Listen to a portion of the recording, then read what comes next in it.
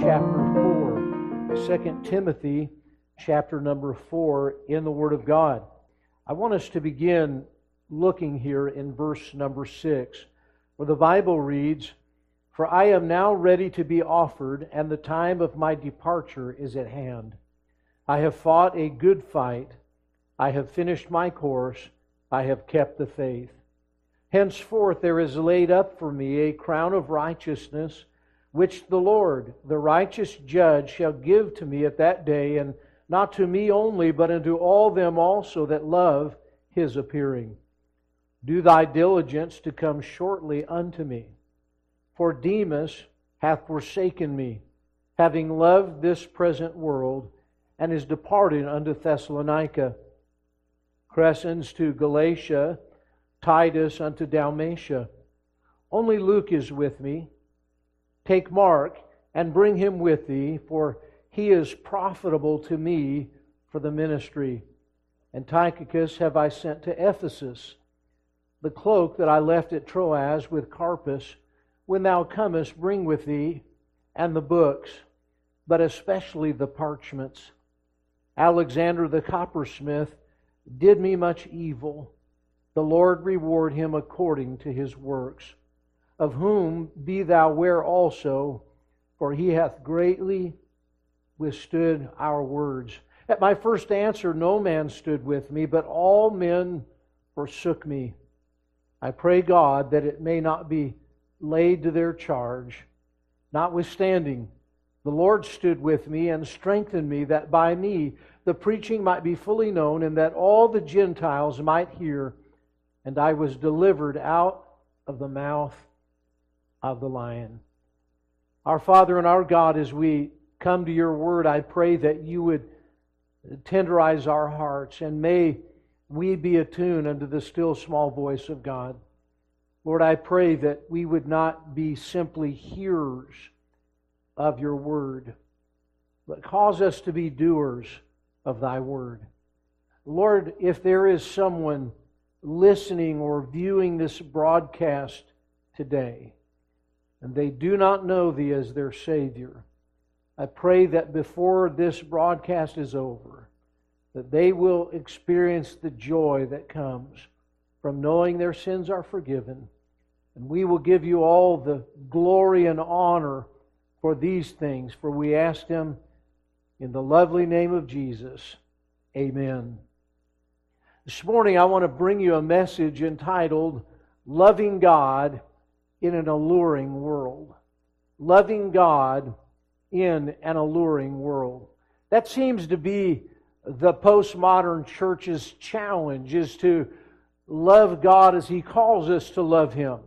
Not just with a casual type of love, not just with a Sunday type of an expressed love, where that perhaps we sing a song and we say that we love Jesus, or maybe we post something on our social media account that lifts up the name of Jesus, but really from the depths of our heart, loving Him more than anyone or anything in this world, and living a life that causes that expression to be demonstrated.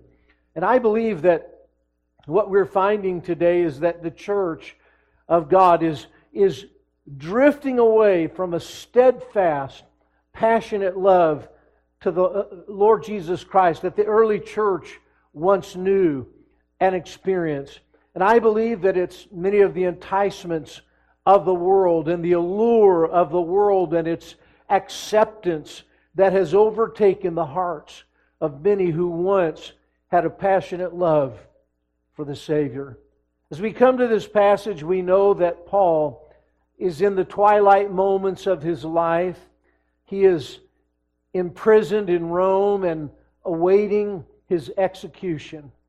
He has been there suffering, and now he is writing to young Timothy and giving him some last words of encouragement and instruction. And in this book we find many things that inspire us today, and yet there are many things found within this book that really are distressing on a deep level if we stop to really contemplate them, because what we discover is that here's a man who for almost 31 years of his life, from the time where he trusted Christ on the road to Damascus, all the way until now. He's sitting in a prison cell in Rome, awaiting his execution at the hands of Caesar. We understand that he was used of the Lord to deliver the gospel to the entire Gentile world during his lifetime.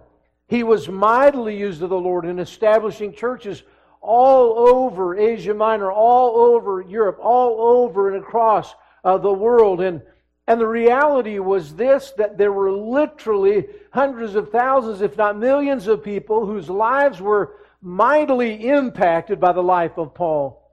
And yet what we find him saying in his first chapter here in this final book that he would write is that this thou knowest, that all they that are in Asia be turned away from me, of whom are Phygellus and Hermogenes. And we find that really a man who had done so much for so many is now sitting in a prison cell alone. Of course, we know that there was a man named Onesiphorus who made his way to Rome and there refreshed and encouraged Paul. We know as well that Luke, his faithful companion in ministry, was there to attend unto him. But of the many that could have been there, all had turned away. There were some who had been sent away to other places of ministry, but what we find is the tragic statement that Paul makes as he is coming to the end of his life when he says this, "Do thy diligence to come unto me. For Demas hath forsaken me, having loved this present world, and is departed unto Thessalonica." Demas was a man who for many years labored with the Apostle Paul, of whom in the book of Philemon, there in Philemon 1, number 24, Paul says he's a fellow laborer together with him. And in Colossians 4, we find where that Demas and Dr. Luke are bringing a greeting to the saints in Colossae. And so we can safely discern from a study of the Word of God, despite the fact that there is not a huge body of information surrounding Demas, but that he was faithfully involved in the missionary work, in the church planting work that the Apostle Paul had engaged. And in fact, we, without any stretching of the Scriptures, would be able to say that he was a pioneering missionary who served side by side with arguably the greatest Christian of the New Testament era, who was the apostle of the Gentile world. And yet, despite that pedigree, came to a moment in his life where he turned away from all that he held fast to and forsook Paul. And in the process, he demonstrated his love for this present world and was departed unto Thessalonica. The early church writers seem to believe that Thessalonica was home to Demas.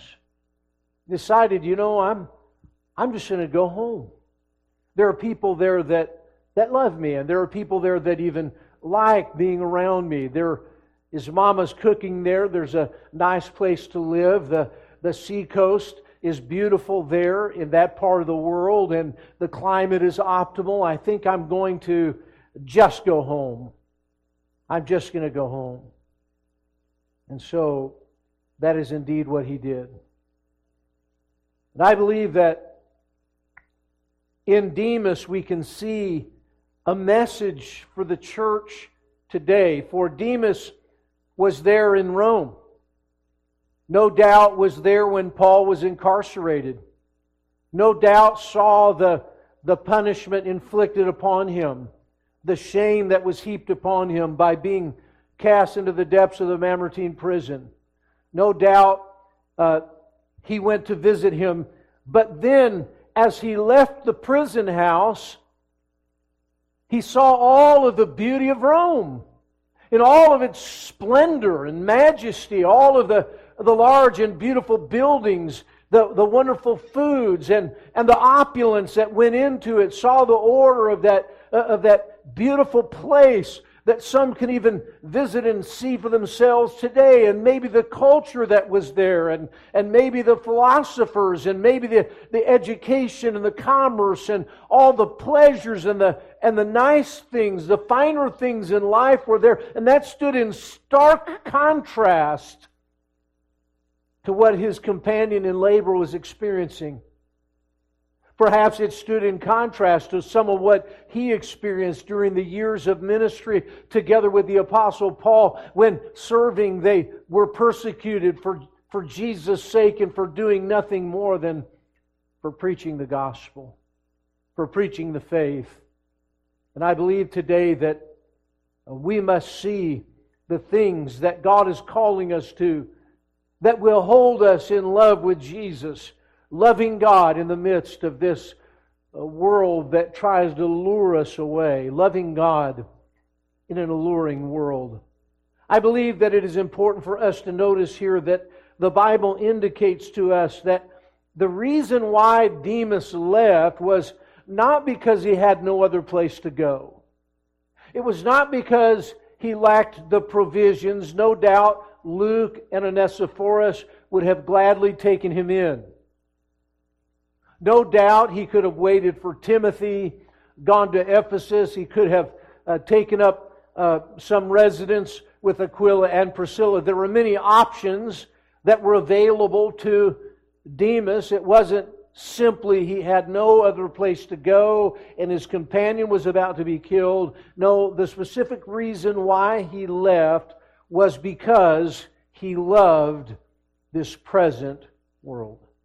And I suggest to you that that is precisely the reason why anyone may leave a passionate love and a devotion to God and to His service. What we understand here is that this man loved the things of the world at a moment in his life more than he loved the God that saved him. I can't tell you how many times through the years I've talked to people that are involved in egregious things, evil things, and they sit and they want some spiritual counsel and they'll profess their undying love and devotion for Jesus. But I love Him so much, but I just can't stop doing the things that I'm doing. And the reality is that until you start loving God more than you love the things that you're doing, nothing will change. Nothing changes. And so I submit to you this morning that the way that we love God in this alluring world is, first of all, to cultivate a love for God that is greater than a love for the world. Cultivate a love for God that is greater than a love for the world. I want to say that I've got 6 children and I have 6 grandchildren. I know many of you that are watching right now think, he doesn't look near old enough to have that many grandchildren. He doesn't look near old enough to have kids, period. And I appreciate you saying that. But I am.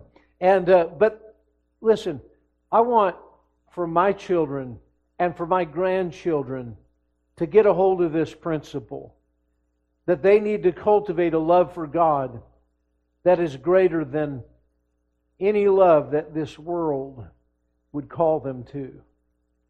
Demas chose the love of the world above the love of God. Quite simply, a man who served as a missionary for years, a man who was willing to suffer privation and perhaps beatings and potentially imprisonments, a man who was willing to stay with Paul even though the going was rough, a man who no doubt came to faith under the ministry of Paul, perhaps during that 3-week period of time while Paul was ministering in Thessalonica and established the church in Thessalonica. Perhaps it was then that Paul met Demas, and Demas began to go with Paul and Luke and whoever was traveling with him at that moment.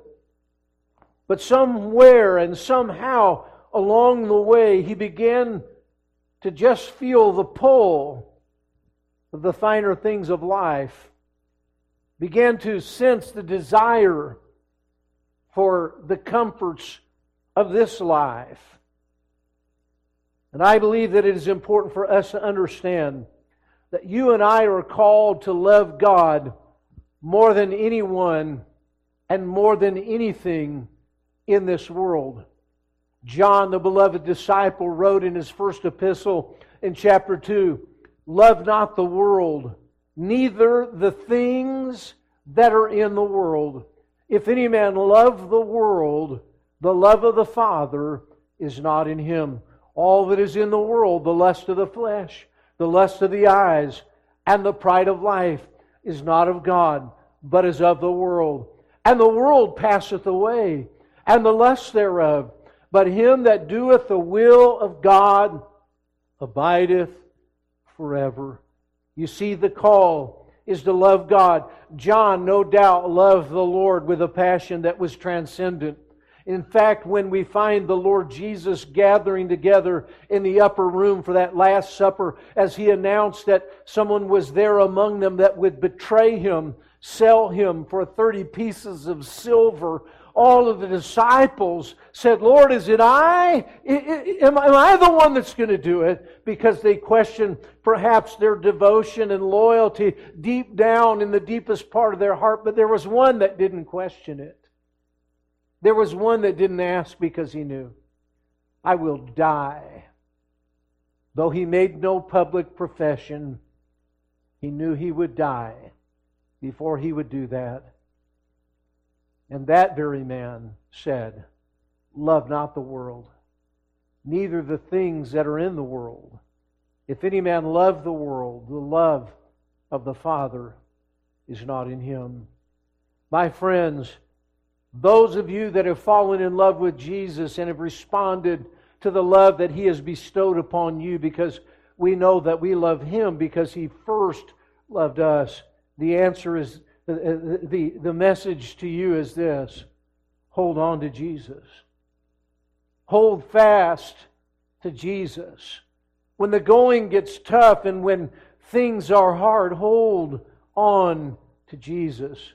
Reminded in Luke chapter 18 of the rich young ruler that came to the Lord and said, "Good Master, what must I do to inherit eternal life?" And we know that the Lord looked upon him, and the Bible records for us that when Jesus looked upon him, that He loved him. And when the Lord finally came to the place where He said to him, "Sell all that you have and give to the poor, and take up thy cross and follow me," the Bible indicates to us that that man went away very sad. He turned away from Jesus. Why? Because he was very rich. And the reality was that it confounded the disciples. They said, "Who then can be saved?" They thought that those that had means must have the blessing of God upon their life. But the reality was simply this: that the allure of the world and the love of riches proved to be too much for that man. And it drew him away from a commitment to Jesus Christ. And the Bible says, "For what shall it profit a man if he should gain the whole world and lose his own soul?" Friends, cultivate a love for God that is greater than a love for the world. Secondly, cultivate a greater desire to be the person that God calls me to be than my desire to outwardly conform. Cultivate a greater desire to be the person that God calls me to be than my desire to outwardly conform. I think about what the Bible tells us about Moses in Hebrews chapter number 11, who refused to be called the son of Pharaoh's daughter, choosing rather to suffer affliction with the people of God than to enjoy the pleasures of sin for a season. He was willing to suffer, the Bible says, more than he wanted to enjoy the pleasures of living in the palace and enjoying a life lived in luxury and royalty.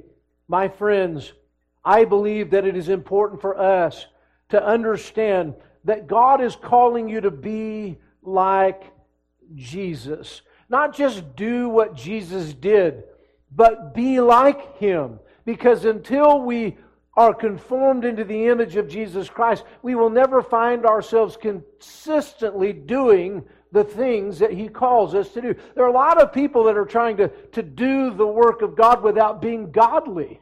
And the fact is that we must be the person God has called us to be if we would continue doing the things that God has called us to do. And I submit today that long before Demas quit doing what God called him to do, he stopped determining to be the man that God had called him to be. God had called him to be a missionary. God had called him to go into the Gentile world with the Apostle Paul and preach the gospel of Jesus Christ. God had placed a call upon his life. Why else would he have left home and family and traipsed around the world as a vagabond telling others about Jesus? Why would he have hazarded his life any other way? And the truth is that there was a time where he was determined to be the man that God had called him to be. Somehow the magnetism of God's love that was demonstrated to the Apostle Paul was so magnetic that it pulled him, but somewhere along the line when Paul was there in the recesses of the Mamertine prison, the pull wasn't so strong. In fact, it became the pull of Rome and the pull of Thessalonica, the pull of Mama's cooking, the pull of all of the finer things in life that lured him away. And he turned away from that which drew him, the very love of God. You see, when we stop determining to be what God wants us to be, it's just a short time until we stop doing the things that God calls us to do. I believe today that we need to understand what Paul said in Philippians chapter 2. I have no man like-minded who will naturally care for your state, for all seek their own, not the things which are Jesus Christ's. The truth is that there are very few who stay in a passionate love with Jesus Christ to the extent that the lure of the world does not pull them away. And I believe that we must understand that for a little while it is possible to do the right thing without being right. It's possible to give a gospel tract feeling just a compulsion to do so because someone is watching. Well, maybe you've done a good thing, but you didn't necessarily determine to be the person God wanted you to be, because had you been that person, you would have wanted to give that from the heart. Not just because someone was watching you. You can do the right thing without being right, but you won't stay doing it for long. You won't stay doing it for long. Secondly, how do we stay loving God in an alluring world? We notice, thirdly rather, we must cultivate a greater commitment to the eternal than to the temporal. A greater commitment to the eternal than to the temporal. What we find in the book of Colossians and chapter 3 is something that perfectly corresponds with what we're saying. For the Bible tells us this in verse number 1 of chapter 3 in Colossians. If ye then be risen with Christ, seek those things which are above, where Christ sitteth on the right hand of God. Set your affection on things above, not on things on the earth. Set your affection on things above, not on things on the earth. Let me say to you, my friends, that we must cultivate a greater commitment to the eternal than to the temporal. Demas loved this present world, not the one that was to come. I think about what the writer of Hebrews, perhaps Paul, perhaps Barnabas, perhaps both of them, collaborating together on that work. We do not know for certain, but the writer of Hebrews said this in Hebrews 13 and verse number 14. For here we have no continuing city, but we seek one which is to come. Again, he said, here we have no continuing city. It's not Thessalonica. It's not your hometown in the heartland.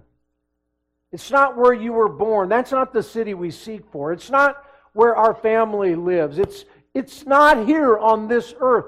Here we have no continuing city, but we seek one which is to come. And when we do that, we're willing to suffer the reproach of God's people outside of the gates. Demas was unwilling entirely to seek the one that was to come, for he loved this present world. I think about what Paul said here in this very passage we have chosen as our text today. He said in verse number 8, henceforth there is laid up for me a crown of righteousness, which the Lord, the righteous judge, shall give to me at that day, and not to me only, but unto all them also that love His appearing. We're called to love that, to love what God is doing for us, what He's preparing for us. Not what we have materially, not what we can amass, not what we can experience here on this side of heaven. Sometimes I look at believers that claim to love God and I think we're nothing more than hedonists and Epicureans that are living these existential lives that are all about the things of this world, and it seems that we are not even mindful of the fact that one day Jesus is coming for us, or we're going to Him. And I wonder, are we so loving that? The call to glory and what awaits us there, that when we get there, we'll experience all of the joy and the wonder that we have anticipated. Or will we go without the anticipation? And will we have so loved the things of this world that when we get there, we will suffer from culture shock? Because what is there is the unending love of God. I think about what the Bible says, now abideth faith, hope, and love. These three. But the greatest of these is love. Why is that the greatest? Well, because our faith one day will be made sight. Because hope will no longer be needful, because we will realize our hope has been fulfilled. But one thing that will never pass away, that will endure forever, is the love of God. And sometimes I think that when we arrive into heaven, those of us who have set our affections on the things of this world that have lured us away, we'll wish we had loved Him more. We are called to love Him and His appearing, and to love and to cherish those things that will never pass away. They'll never pass away. Linda and I, during the course of this time, have been trying to take the opportunity to do some purging, and we've been going through drawers and closets and cabinets and cupboards and trying to streamline a little bit. And we were going through some old cabinets and cupboards, and there was a lot of vitamins and health supplements, and there was medications and things. And we started looking at the expiration dates, realizing, got to throw this one away. I got to throw this one away. Got to throw this one away. Can I tell you something? The things that you're so in love with here, they have an expiration date. They're going to burn. But do you know what never expires? Heaven. You know what never expires? God's love for you. And we ought to say, there's no expiration date on the passionate love that I have for Jesus. I want it to continue on unendingly. So we must cultivate a love for God that is greater than a love for this world. And we must cultivate a greater desire to be the person that God calls us to be, more than the desire to outwardly conform to this world. And we must cultivate a greater commitment to the eternal than to the temporal. But then we must cultivate a contempt for that which is ungodly, that is greater than our desire for acceptance, for our desire for acceptance. You know, the Bible says in Romans chapter 12, I beseech you therefore, brethren, by the mercies of God, that you present your bodies a living sacrifice, holy, acceptable unto God, which is your reasonable service. And verse 2 says, and be not conformed to this world, but be transformed by the renewing of your mind, that ye may prove what is that good and acceptable and perfect will of God. As we read further in that chapter, we find in verse 9 where it says, abhor that which is evil, cleave to that which is good. We're to hate the evil and cleave to the good. And sometimes things that look so beautiful and on their face alone are not inherently wrong. But as we allow that to supplant God in our passions, it becomes an evil thing. And the Bible says, abhor that which is evil. Cleave to that which is good. So we must cultivate a contempt for that which is ungodly, that is greater than our desire for the acceptance of this world, for the conformity to this world. I believe that this means that we will practically, functionally understand what it means to live out the fear of God in our lives, because the fear of the Lord is to hate pride and arrogancy and the evil way and the froward tongue do I hate. Rather than being conformed to this world, I want to be transformed by the renewing of my mind. And rather than desiring the acceptance and the approval of this world, I want my life to be a living sacrifice that is acceptable, wholly acceptable unto God. Now, I want to bring out something at this point that I was tempted to share later, but I think it's the time in the message to share this.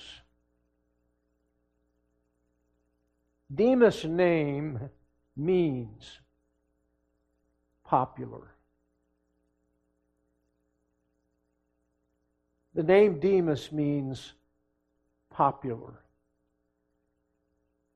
Perhaps that's really what he wanted.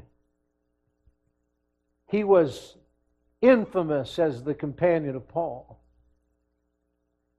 But he decided, rather, I want to be popular in the eyes of this world. And having loved this present world, he walked away from the best friend that he ever had at the moment that that friend needed him the most.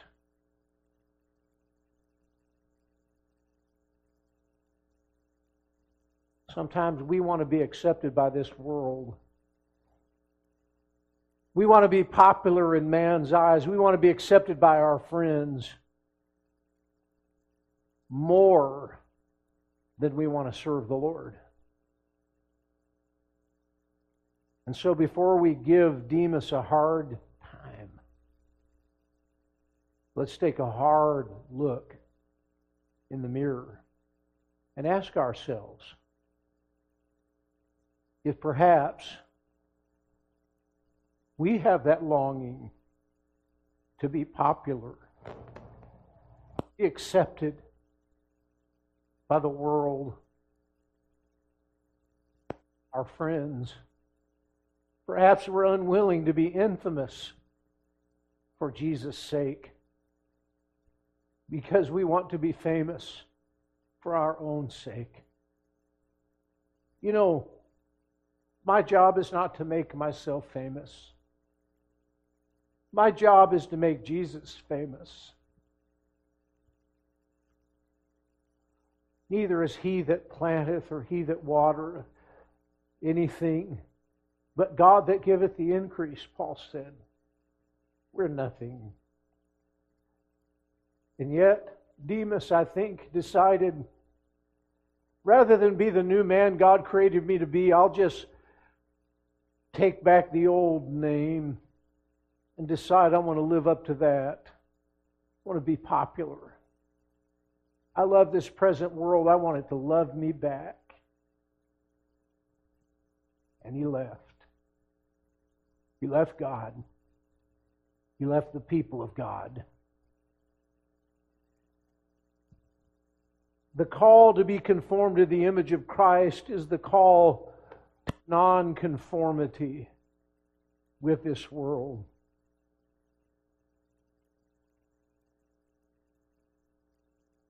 I know as I look back over my life, there were many times where I chose this world because I wanted to be popular, because I wanted others to like me. I decided for a time to be something that God didn't ordain for me to be, so that I could be Demas, popular. I want to say this, finally. If we would love God in an alluring world, we must cultivate a greater focus on God than on ourselves. Sometimes we place the focus on ourselves, and I think about the life of Paul and his ministry and how easy it would have been for him to have just become self-absorbed because of the pain that he felt. Sometimes we get around people, and sometimes I'm the same way, who've got some physical infirmities, and boy, 5 minutes after seeing them, we're getting the whole litany of all of their aches and pains, all that they're going through. We're ready to talk about it. We could be around some Christian people for 24 hours, and if we forgot to pray at meals, we might never have a conversation about the Lord.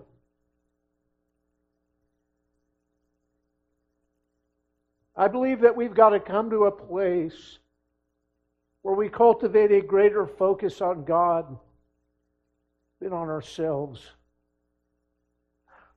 I have had several conversations with people in our church over the years who have, with tears at times, told me that it's distressing to be able to go out after a church service with people that they attend church with and to sit down over a cup of coffee and want to have prayer and want to talk about the things of the Lord and want to discuss how God was using the message from that service in their heart. But the conversation centered on work, and it centered on health, and it centered on the latest movie that they were interested in seeing, or their latest sports team and what the scores were, or discussion about politics, but that they could never turn quite the conversation to a conversation about the things of the Lord. Perhaps Pastor Eckleberry's watching this morning, and I would say that he would tell you his favorite thing in all the world is to talk about the things of God. To talk about the Scriptures and the deep things of God. He yearns, he craves to be able to get together with people. He told me on the phone this week that one of the most difficult things for him is not being able to be in church because he just loves to be around the people of God and to fellowship with the people of God. He said he never really knew how much he needed it in his life until he wanted it so desperately. Today, we must look unto Jesus, the author and finisher of our faith. The truth is that we look inward. Our focus is on our lives. What we have or what we don't have and we'd like to have, or on what others have. And the world lures us away from loving God. At some point, Demas turned his focus away from God and onto himself.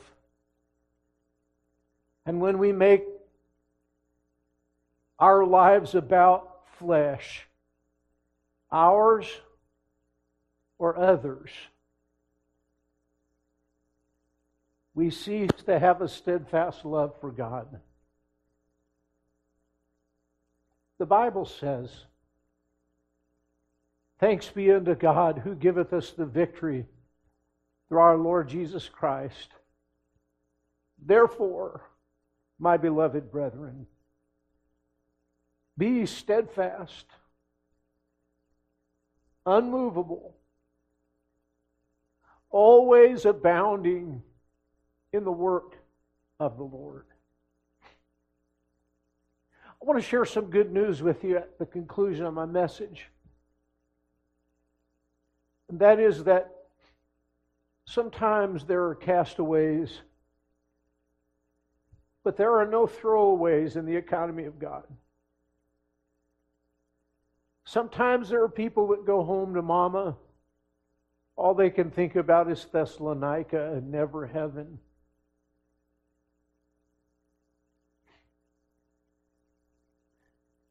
But although there may be castaways, there are never any throwaways. God will never give up on you. And the Bible proves it. Because where we read that Demas had forsaken him, having loved this present world, and is departed unto Thessalonica, Crescens to Galatia, Titus unto Dalmatia, only Luke is with me. What we find next shows us that there are no throwaways in the economy of God. Because it says this, "Take Mark and bring him with thee, for he is profitable to me for the ministry." There was a moment in time where John Mark was such a problem to Paul that he argued with Barnabas about John Mark being allowed to travel with them during their missionary journeys because he was immature and he was a mama's boy. And so Barnabas took his nephew, John Mark, and parted ways from Paul. Because John Mark, when the going got tough on their first missionary journey, he went home to mama. But now Paul is saying, in the economy of God, there are some that at times can be cast away. But in the economy of God, there are no throwaways.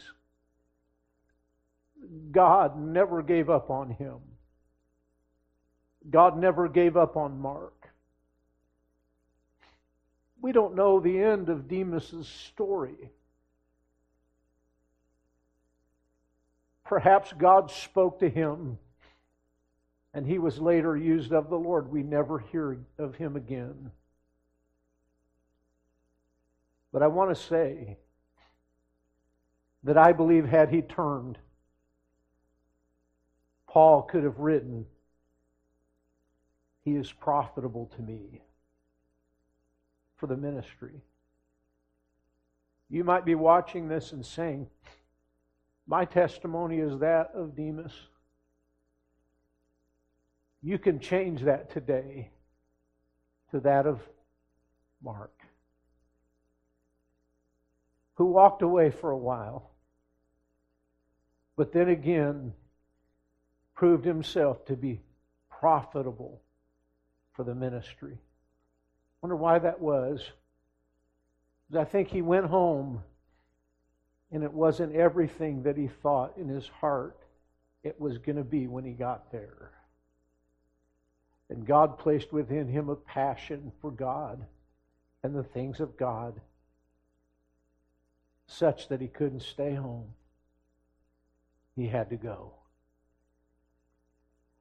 We live in a world that offers a lot to draw our affections away from God. My friends, don't be drawn away from a passionate love for Jesus Christ. If you have, you may be a castaway, but with God there are no throwaways. He'll seek you out. He's got something in mind for you. God loves you more than you even love yourself. Would you love Him in return? And love Him more than you have loved this world? Oh God, I pray